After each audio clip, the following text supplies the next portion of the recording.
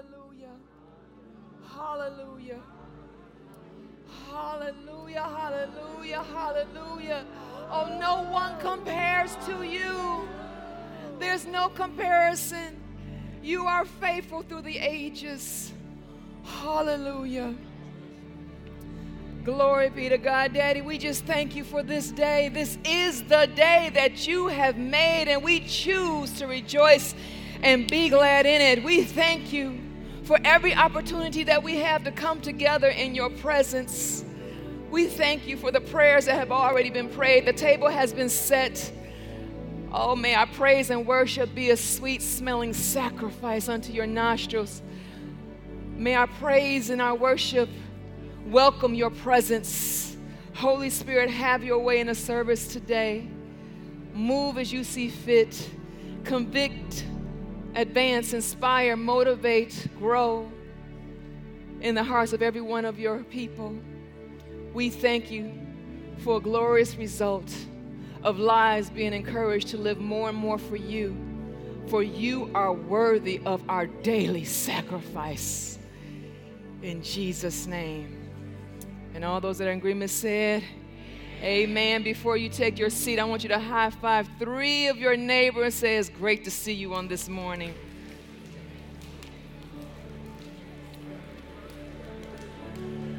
Hallelujah. And we welcome those that are viewing us by way of social media. Welcome to the 9 a.m. edition of Linked Up Church. Praise God. Most of you know, if you're a first-time visitor or you're viewing us for the very first time, I am not Pastor Joel Gregory, but I am his better half. So I welcome you on this morning. I do invite you back, especially if you're a first-time visitor, just to indulge in the anointing that's upon his life. He is a blessing to the body of Christ, and I just love him to pieces. But I'm wrapping up some stuff and taking care of some Holy Ghost business. Amen? Now, last week I started ministering on now what? We've celebrated the resurrection. Jesus came, he died, and redeemed us back to him. He came back to earth for 40 days to make sure we were secure in the message. And then he ascended on high. And the question to you all is, now what? All too often I made reference to the fact that we live this life of Christ like it's a Sunday-only practice. But he intended us, when he gave his life, he intended for us to live our life, not only for him, but in his presence, as if he is with us, for he is all the time. Just a quick review, Jesus came to do 3 things in his last 50 days of ministry. In his last 50 days of ministry, 10 days before the resurrection and the last 40 days after the resurrection, he came to accomplish and make note 3 key things. Number 1, we already talked about, was he warned. He came back and he warns. He warns us of the future, both near and far. He lets us know later on, he says, hey, the kingdom of God is likened unto 10 virgins. And he said 50% of them were wise, 50% of them were not wise, were foolish, is actually what he said. And the reason why is because the 50 that were wise were prepared, and the 50 that were not wise or foolish was not prepared for his return. He also came to warn us of the social climates and the division and the power struggle, wars and rumors of wars. And if you're in this country, there's a lot of things to be concerned about if you're just looking with the natural eye, right? We got a lot of things going on in this country, both politically and socially. But guess what? Jesus said, this is going to happen. In fact, these things must be so that the Son of Man can return. So, but if you stay ready, you ain't got to worry about getting ready. So the next part of that warning is that, hey, so stay ready. Because you don't know when I'm going to come. If I could tell you, I would, but I'm going to come as a thief in the night. Only the Father has the hands on that timetable. And so he admonishes us to stay in an attitude of being ready. What does being ready look like? He says, have that lamp of his light and the Holy Spirit on all the time. Talked about the rise and fall of a nation, which begins with the rise and fall of the people, which begins with the rise and fall of a person. So I didn't make reference to it, but the first author of this study was Alexander Fraser Tytler back in the 1800s. And he says bondage leads to spiritual freedom. Spiritual freedom leads to courage. Courage leads to prosperity. Prosperity leads to abundance. Abundance leads to selfishness. Selfishness leads to complacency. Complacency leads to apathy. Apathy leads to dependence. And dependence leads us right back to bondage. And I declare in the name of Jesus, the people of Linked Up Church and everyone that is viewing us by way of social media will not fall victim of the historical cycle of the rise and fall of a people. Because when you're in Christ, all we do is keep going higher and higher and higher from glory to glory. Amen. Now tweet that. When you're in Christ, God never, ever made a creation that did not know how to go from glory to glory. He said, light be, and guess what? They're discovering light every time you turn around. People have continued to multiply because it is part of who he is. He's about glory to glory. He's about prosperity. He's about growth. He's about advancement. So now we're going to pick up with number 2. The second thing that Jesus did in his last 50 days of ministry was Jesus prayed. Jesus prayed. Turn with me to John chapter 17. And I'm not going to read the whole thing to you, but I'm going to make reference. And I love the way the Message Bible terms it. It's so plain and simple. And I really want the Holy Spirit just really wants you to get this. In John chapter 17, that whole chapter is Jesus praying. In fact, it's recorded elsewhere, but specifically here, he prays out loud and makes it plainly so that they know that, hey, this is what I'm praying for you all the time. This is why I came. Seal my prayers by your cooperation in my prayer. This is my will for the church. Number 1, he prayed for himself. Number 2 is he prayed, but underneath he prayed, I should say he prayed for himself. Jesus says that he prays that God shows his goodness through Jesus so big that no one can deny the desire to know him. Jesus makes it clear that he also wants to go home. It says here in verse 1, Jesus saying these things, then raising his eyes in prayers, he said, Father, it's time to display the bright splendor of your Son, so the Son in turn may show your bright splendor. If you're in the King James, he says, glorify me so that I can glorify you. So the Son in turn may show your bright splendor. You put him in charge of everything human, so he might give real and eternal life to all those in his charge. And this is the real and eternal life, that they know you. So, Daddy, right now, the one and only true God, and this Jesus Christ, me who you sent, I glorified you on the earth, and I glorify me before your people. Jesus prayed for himself. This is an example. Hey, there's nothing wrong with praying for yourself as long as praying for yourself is to fulfill the will of God. When you fulfill the will of God, guess what? Promotion comes. Guess what? Provision comes. Guess what? Peace is there. Guess what? Favor is there. When you're operating and praying that you fulfill the will of God, hey, it's like fog. It just follows you. You know, I call fog the favor of God. And it just follows you. And when the favor of God is on you, guess what? There's no lock big enough to keep you out. But there's another side of there. There's no lock big enough there's no lock small enough that the enemy can pick. So when he prayed for himself. And in praying for himself, the first one he prayed about in praying for himself is that he acknowledges that we are God's people. How many Christians do I have here? People that call themselves believers of Jesus Christ. That's almost everybody in the room. And if you're looking at us online, if that's you, I'm talking to you as well. When you say you are Christian, you declare that you are God's people. So forget who your mama is, forget who your daddy is, forget who your best friend, your godmama, your goddaddy, your cousin, your Uncle Pookie, whoever they are. I don't care if they are the president, the prime minister, or the biggest dope dealer in the neighborhood. Don't nobody compare to your God. Jesus is directly from God. In praying for himself, he acknowledges and makes it plain that I need for you to secure in this glory that I came directly from you. When you say, I am a believer of Jesus Christ, you align yourself with Jesus and you say, hey, I am now directly from God.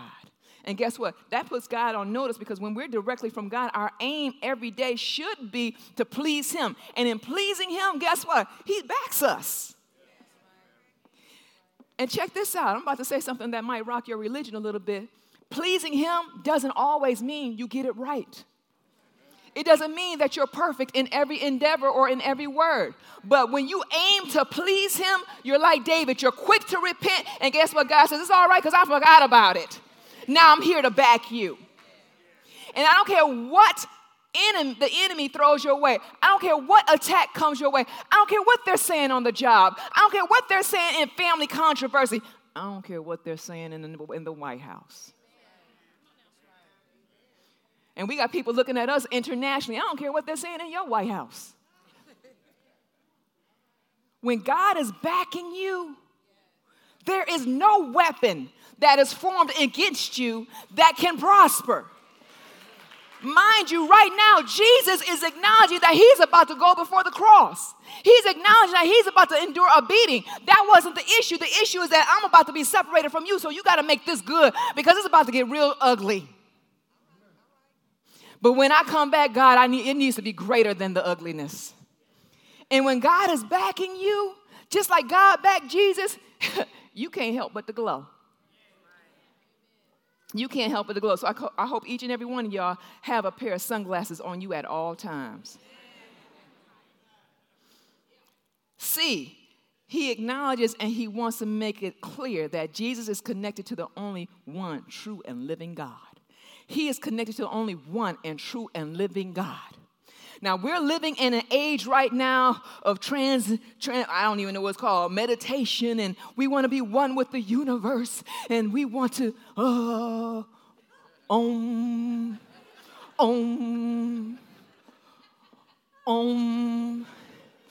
And, I'm all for meditation, as long as it's prayer and the Holy Ghost.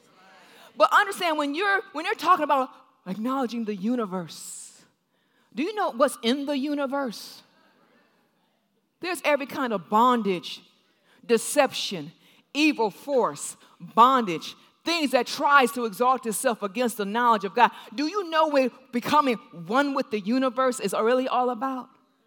We're living in an age, especially young people, the millennials and the I generation, whereby they're starting to really embrace this concept of all gods lead to one God. And nothing can be furthest from the truth. In fact, in the book of Genesis, when chapter 2, when Satan is tempting Eve, the one thing that he did that confused her is what he continues to do today. Same trick, different people.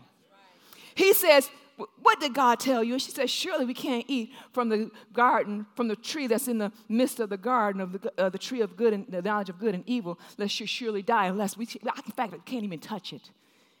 And Satan said, did he really say that?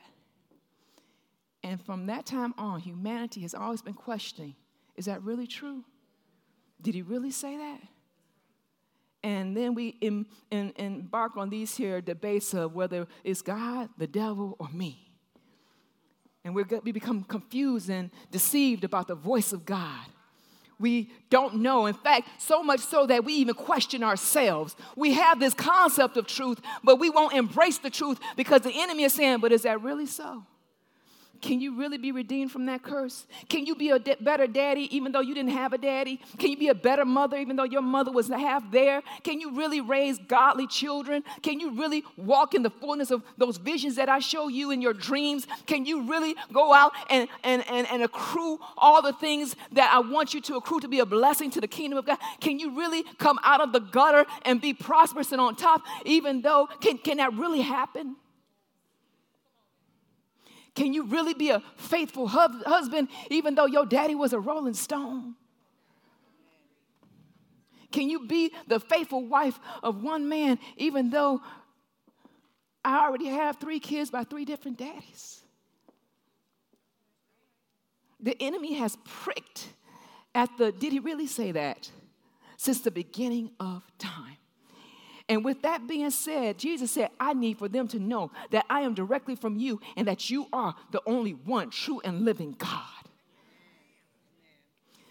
This is reminiscent of the time of Moses, when Moses says, okay, God, I need for you to make it clear who's really on the throne. Times of Elijah, when he says, okay, you believe Baal is your God? Where's Baal at now? In fact, he might be asleep. Wake him up. Say your prayers that'll wake him up. He said, now, God, glorify me as I glorify you and take up this offering.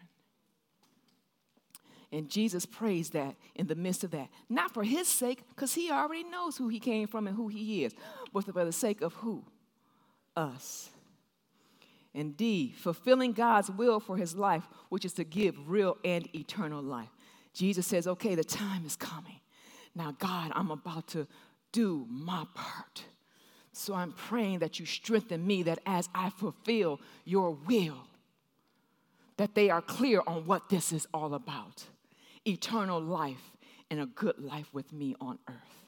And then he goes on to say in that last part, E, and this is how they will have this good life on earth and eternity, by knowing me. That's the only way. He didn't say living a perfect life. He didn't say praying 24 hours a day. He didn't say making confessions to everyone that speaks something contrary to what you might believe. He didn't say carry your Bible and have it in the back window of your car, the big red letter, big red cover one.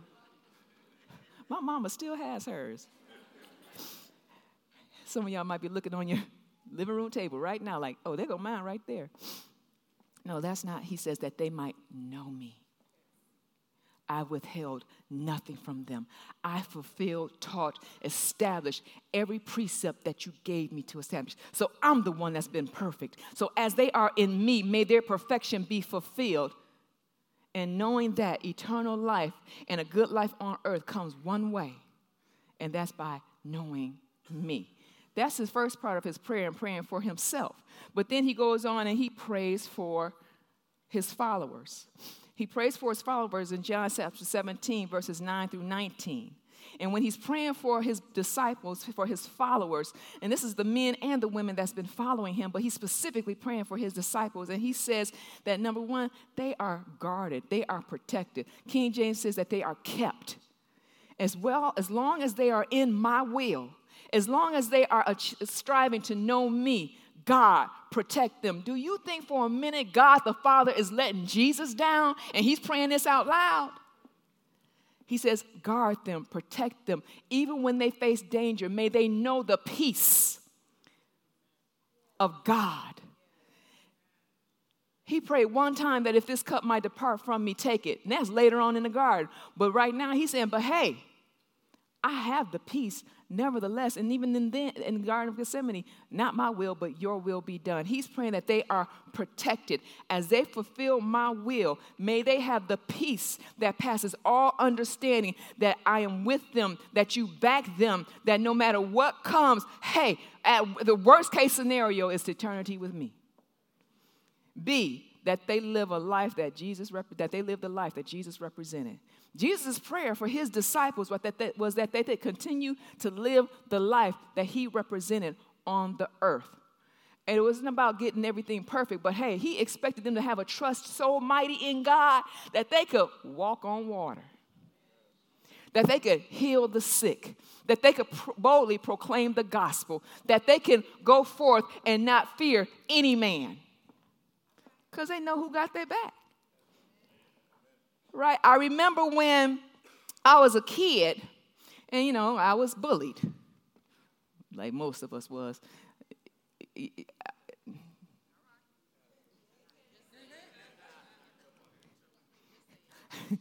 Sometimes, I'm not saying bullying is good, but when you're teased about, your hair looking raggedy, it's going to make you get your hair done, right? And but I was bullied, and Ravoya and Regina, I ain't gonna say their last names, but Ravoya and Regina on the east side of Detroit on Ferry Street back in the 1970s. Nah. Oh, they were arch enemy number 1 and number 2. And I could fight. That wasn't the issue of dealing with them one-on-one or even dealing with them two-on-one. But the issue with Ravoya and Regina is that they were the two youngest baby girls and they had 5 older brothers.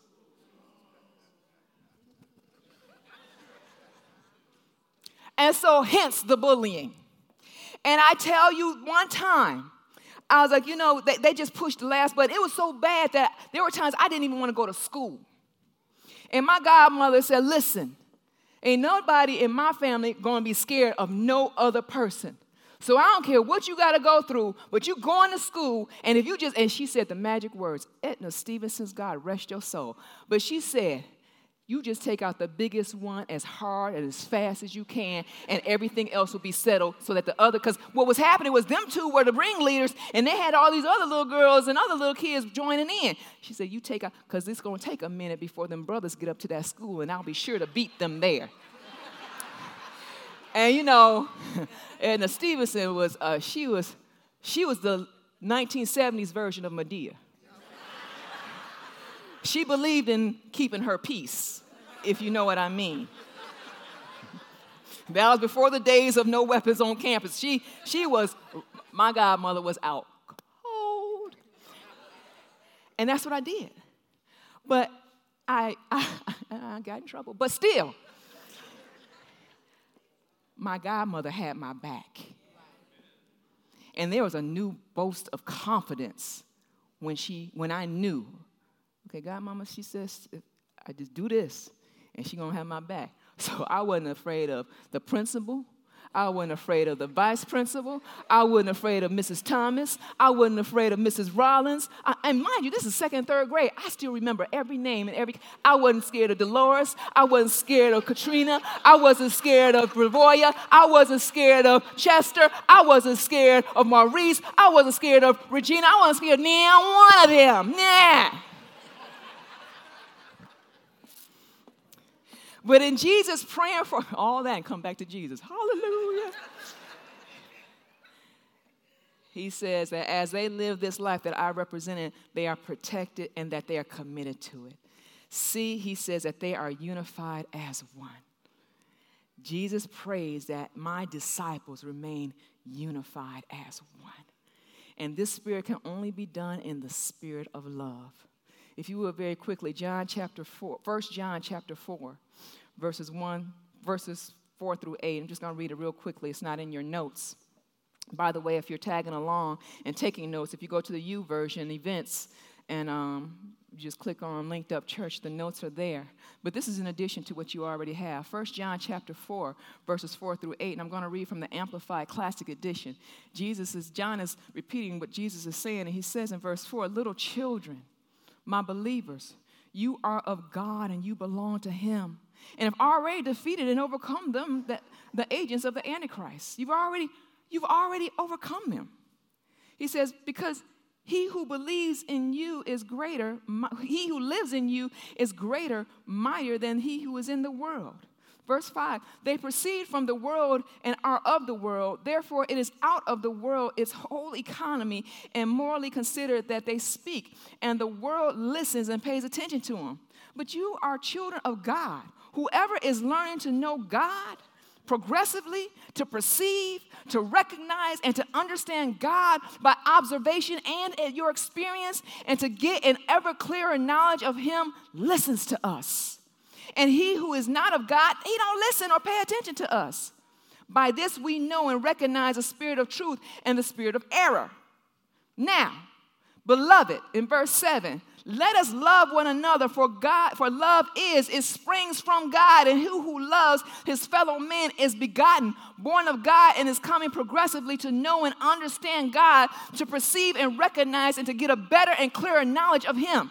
He who does not love has not become acquainted with God, and does not and never did know him, for God is love. So when we exist in this culture of strife and drama, when we find ourselves inclined and addicted and then imitating the behavior of reality TV, when drama seems to plague us, we have to do a love check, an inventory of where we are, because guess what? God says that anything that's not according to love is not of me. So when we allow ourselves to be divided, I'm not going to kick it with this clique because she said something about my girl, and I got to show my loyalty to my girl because I'm by not saying it. This crew can't be a part of this crew, and if I go over here and do this, that's not who God is. In fact, I said last week when in the book of Revelations, there's more mention about the church, the word church, than any other place in the Bible, because specifically he's saying, I'm coming back for my church. I'm coming back for my ecclesia. I'm coming back for my called out ones. I'm coming back for the ones who've decided intentionally to love in spite of themselves. See, it's easy to say I love when we're at home cozy in our bed looking at us on screen. I love you, boo. That's okay. It's easy to love in our world of isolation. But the true test of love, the true immanence and existence and copycats of God comes together in spite of ourselves and say, but you know, I don't like that. I might not even like you, but I love you. I don't want to see you fail. I'm not rejoicing over your demise. I'm making decisions to help you and to be a benefit from you. I might have to do it from afar. I ain't crazy. But I still make a decision to love you. I'm not gonna continue to recycle your past unless it concludes with the victory of your today. And, you know, we have people in our lives, well-intended, but because of the lack of revelation, they're going to hold you in bondage. They hold us in bondage to our past. And most of the time, the ones that do that the most are the ones that's closest to us. 1 John chapter 4, verse 18, concluding there, he says, there is no fear in love. Let me reread. There is no fear in love, but dread does not exist. But full-grown, complete, perfect love turns fear out of doors and expels every trace of terror. For fear brings with it the thought of punishment. And so he who is afraid has not reached the full maturity of love and is not yet grown into love's complete perfection. In other words, God says when we live in this place of fear, we are not fully embracing the love of God. We don't fully believe that he has our back. We haven't fully accepted his promises. So therefore, there's this inkling. Now, it's okay to be scared in that minute. You know, one time when we first got married, my husband, I'm in the house doing what I'm doing, and he decides he's going to sneak up on me. He learned real quick, don't sneak up on me. Because in that instant, he scared me. But that was real quick and quickly dismissed in my response. But it's not like I was going to live in this fear of him coming up and doing something to me. When we know and understand and have embraced the fullness of God's love, and I'm not saying you wake up one day and says, God, I believe you love me, and then we just go ahead. Because life experience has taught us, the enemy has brought us to this place to believe contrary. Hence, Genesis chapter 2. Really? Did you really say that? Did you really mean that? Is that surely what you said?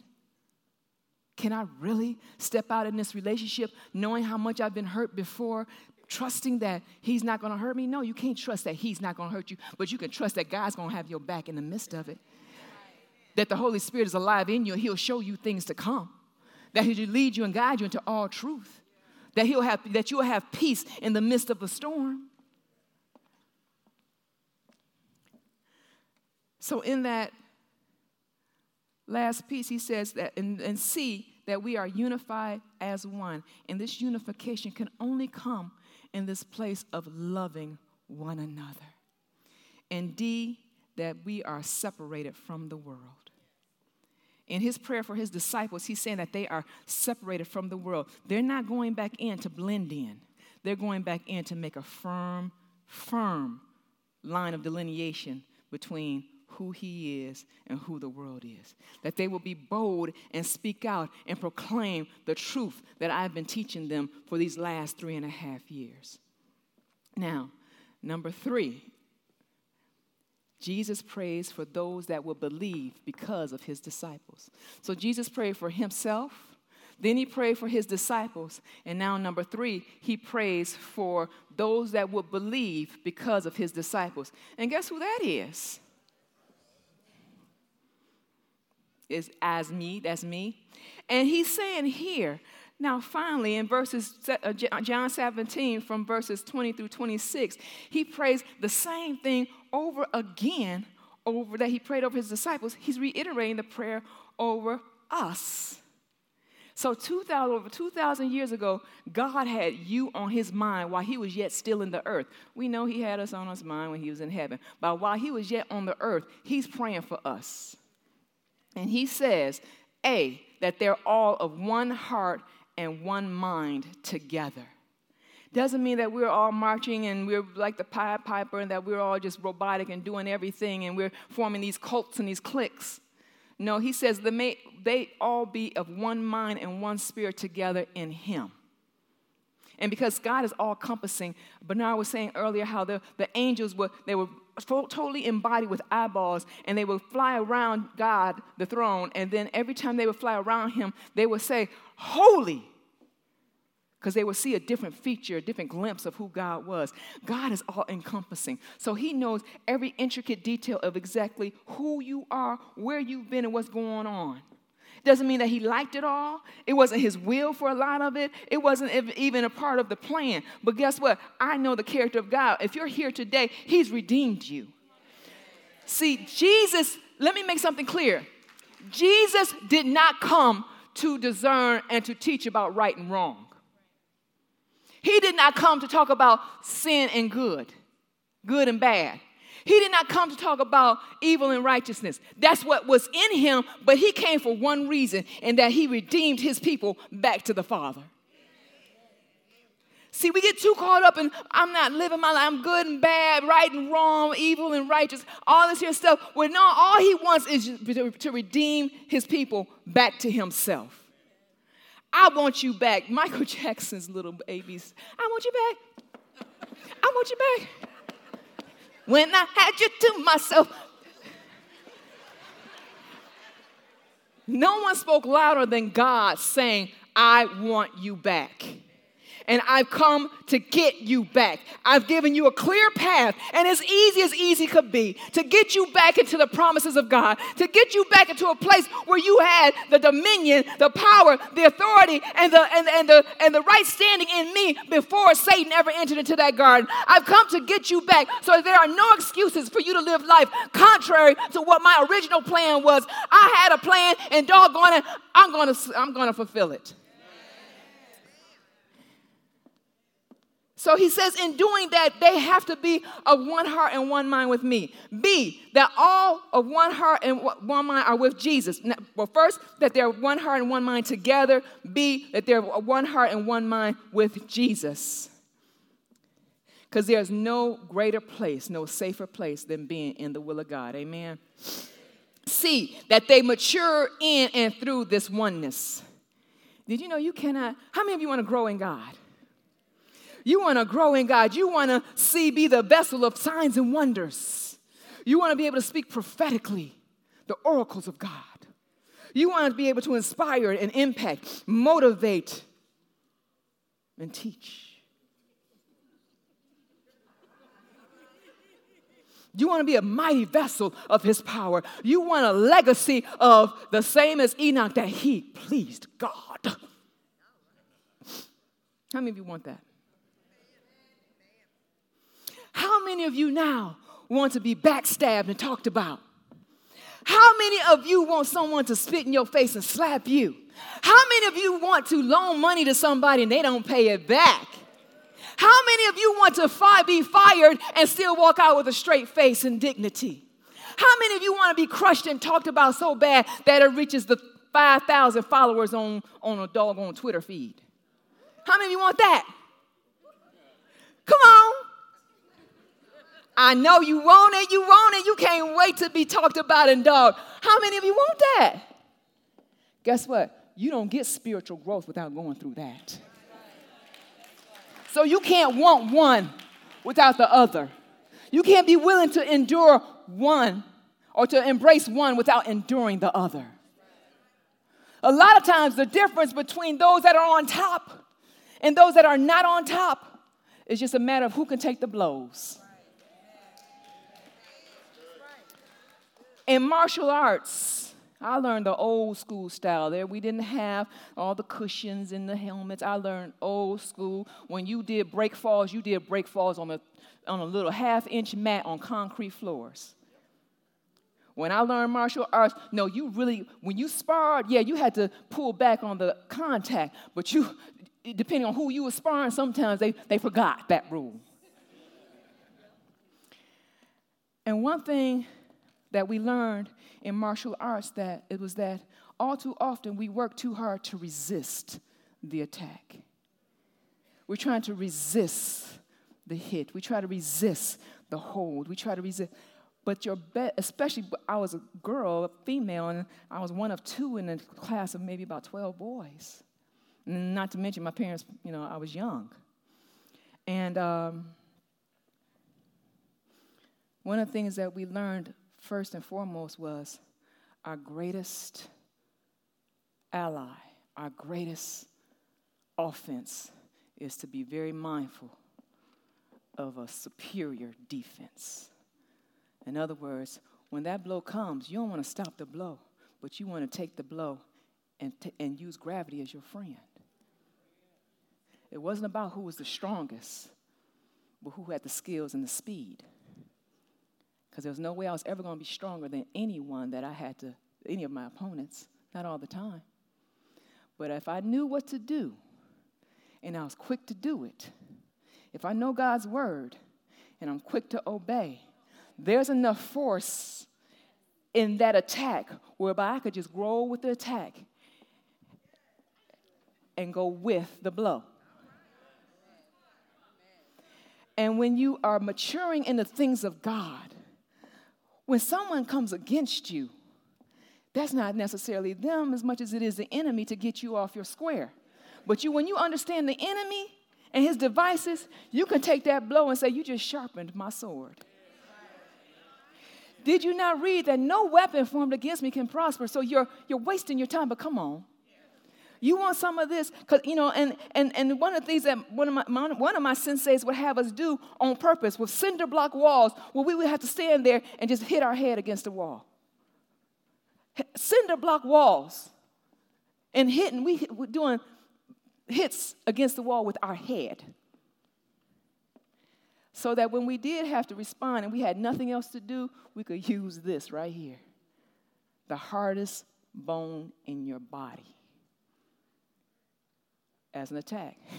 Well, he said, put on that helmet of salvation. And when you know who you are and whose you are, I don't care how bound up you feel like you are. You have your helmet of salvation on your head. When you know whose you are, that's all you need to do is just say, Jesus! And like I said before, he's got your back. Now, and D, that God's love is in them, and Jesus and the Father share this same, as Jesus and the Father share this same love. As Jesus prayed for all of us, he says that he wants us to be one together, one with him, that we are mature in and through this oneness, and that God's love is in them and the Father as they share that same love together. 1 Corinthians chapter 1, verse 10 says it like this in the New King James. Now I plead with you, brethren, by the name of our Lord Jesus Christ, that you all speak the same thing, and that there be no divisions among you, but that you be perfectly joined together in the same mind and in the same judgment. When we take time out to tear down one another, don't you know that you're tearing yourself down? And a lot of times I realize that it comes from fear because we're afraid of where we are. We're afraid and or ashamed of where we are or are not in life. And even though I know none of you have done this, but I've been guilty of that, where I was so insecure about who I am that that's what they get.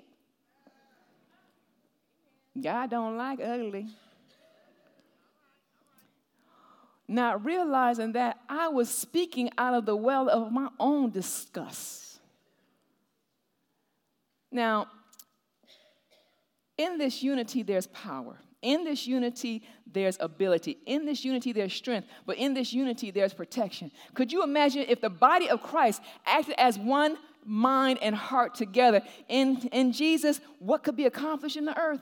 I remember when that whole situation with contraceptives in the Catholic Church and them trying to mandate health insurance. Boy, the Catholic Church said, oh, not on my watch. You're not about to make me do anything contrary. The Catholic Church rose up and defeated the entire United States government. It said, no, no, no. Just think if all of us got together and made a stand for righteousness. When I was in Austin music department, I'm going to try something. We didn't rehearse this, but just listen. If I call your name, be ready. Real quickly.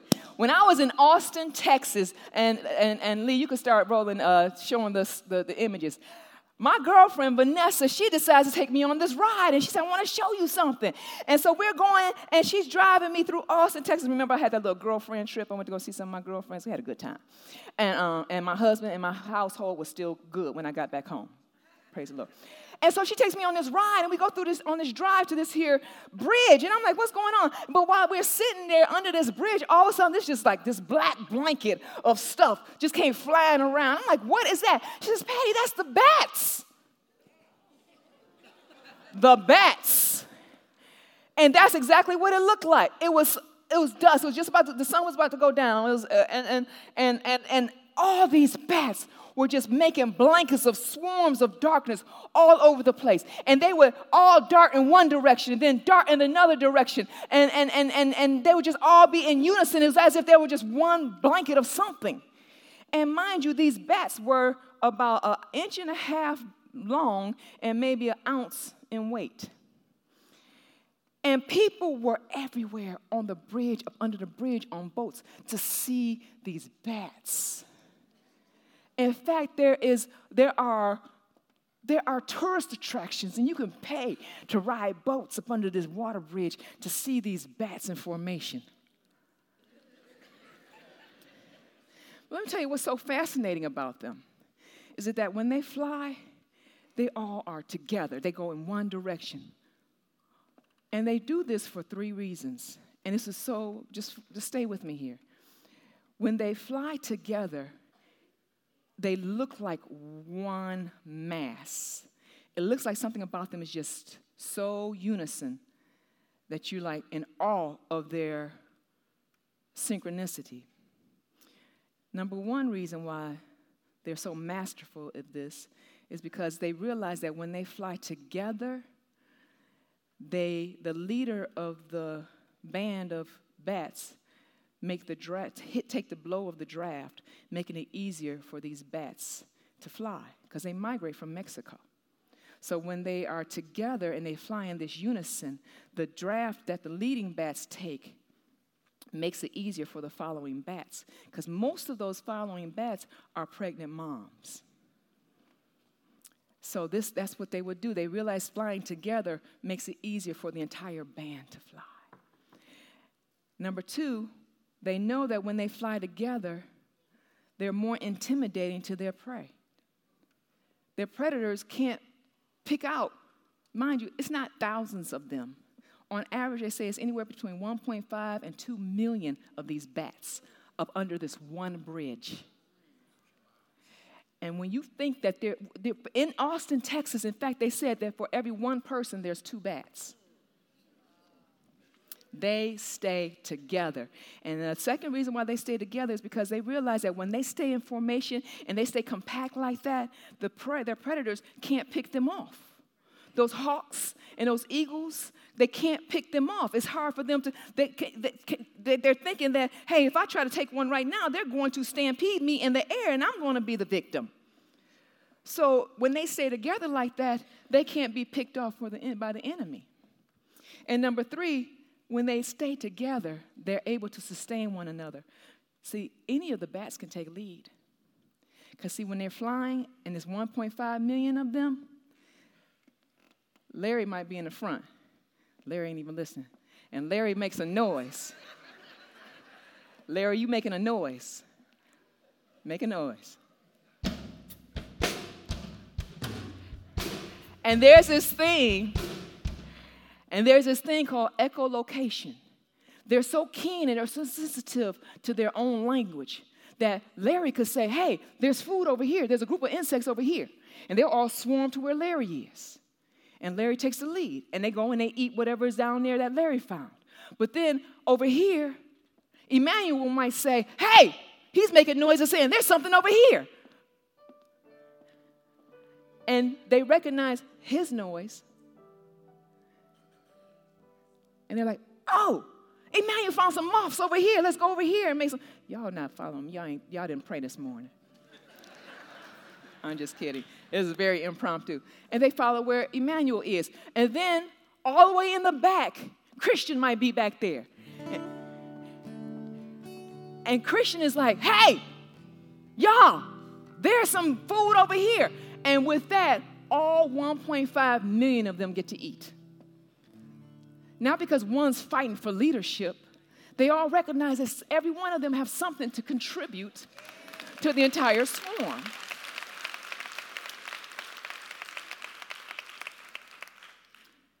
Imagine the body of Christ as the time draws nigh, that when we're unified in one heart and in one mind together,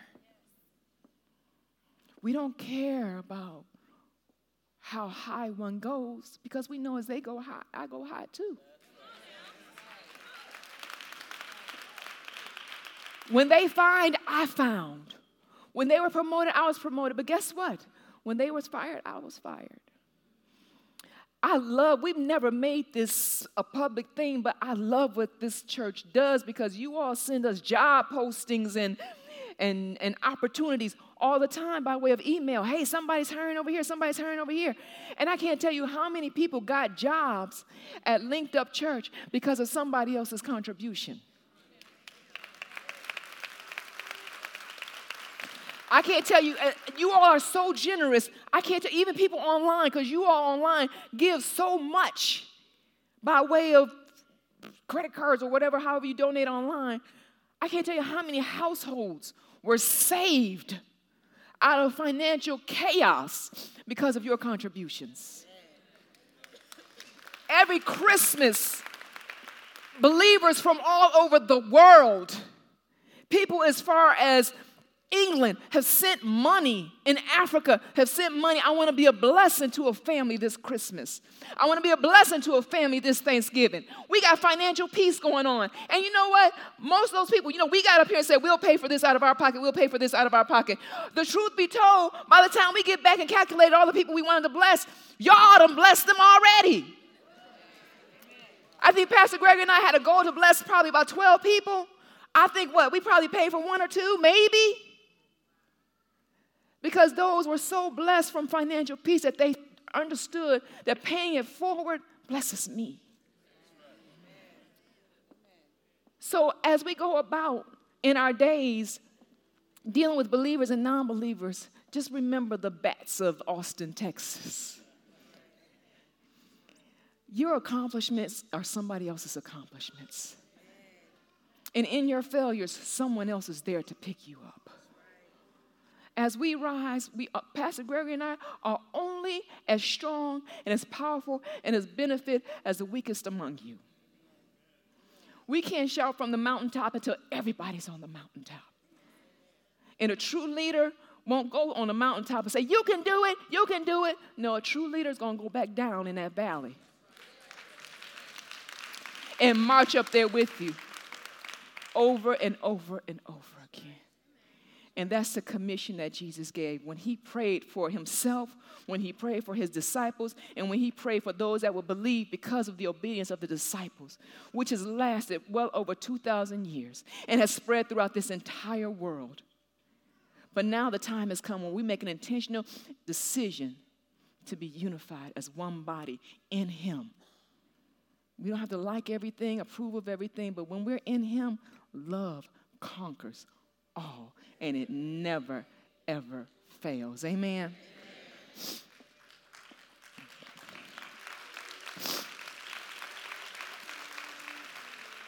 I hope you all got something out of that, and we'll conclude this soon.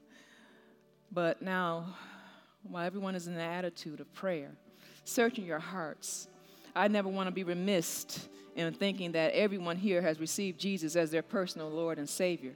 Because truth is, a lot of us think we're good people. We do good things. We're nice. We're kind.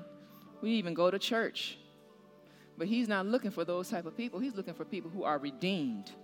He came to redeem. So if you have never received Jesus as your personal Lord and Savior, I would love the opportunity to pray for you. Or perhaps you did. You know, I was that person. I made plenty of decisions to make Jesus my personal Lord and Savior. Truth is, I didn't really commit, though. Not because I didn't want to, but I didn't know. I didn't know a lot of things. But I didn't understand that I had to start the knowing. So perhaps that's you. Perhaps you're in a backslidden state. That's what people call it. We just call it being out of fellowship. You made Jesus your Lord and Savior. You believe in who he is. You want his promises. You have a knowledge of his word. But you live life contrary to what you know to be pleasing to God. If that's you, I would love to pray with you and just remind you that he loves you no matter what. Thirdly, perhaps you haven't learned anything about the baptism of the Holy Spirit with the Bible evidence of speaking in tongues. If you'd like to learn more about that and receive that subsequent gift, it's a powerful gift. It's your direct connect to heaven. If you want to learn more about that, we would love to share that information with you. It's not a spooky, possessive experience as much as it's just a divine encounter with God. And I would love to have you on this side of that gift. And finally, perhaps you haven't planted yourself in a church home and you believe Linked Up Church is the church home for you. Pastor Gregory and I, we are committed to your victory. We are committed to teaching you the word of God. We are committed to praying for you daily. And if you believe this is a church home for you, if you believe you're led to receive Pastor Gregory and I as your pastors, we will be honored to serve you. And if you'd like more information about that, I would love to give you that information and pray with you as well. So I gave 4 invitations to receive Jesus as your personal Lord and Savior, to repent and be rededicated back to him, to learn more about the baptism of the Holy Spirit with the Bible evidence of speaking in tongues, and to make Linked Up Church your church home. If any 4 of those invitations apply to you, I would love for you to raise your hand high up in the air so that I know I'm praying with and for you. Is that anyone here this morning? Praise God. I see this hand over here. Praise God.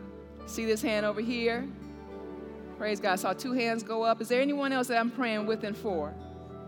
And if that's you online, you're in on this prayer as well. Praise God. So now I want everyone to stand up, and as you're standing, would you two gather up your belongings, make your way down here so that I can pray with and for you and do exactly what I did. Plus, I want to hug your neck. And let's encourage them as they come on down. Come on down. Praise God.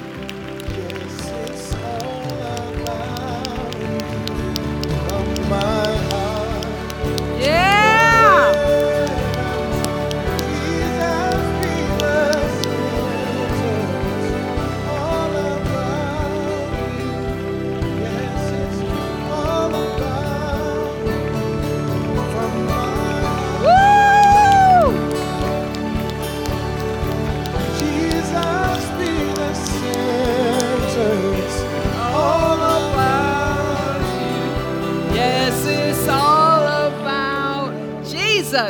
Hey, beautiful women of God, how you doing? Well, I'm going to do exactly what I said I was going to do. I'm going to pray for you. And once I do, you came down here for one of 4, a multitude of 4 different invitations. So we're going to take you to another room to make sure that you understand exactly why you came down here. I'm going to tell you right now, never trust the word of anybody that's just talking if they can't back it up with the word of God. Amen. Our foundation, our truth is from that word. And that's exactly what they're going to do when they take you back to that room, okay? So if you would, lift up your hand to the great high priest, Jesus Christ, and we're going to take care of one right here. And repeat after me. Dear Heavenly Father,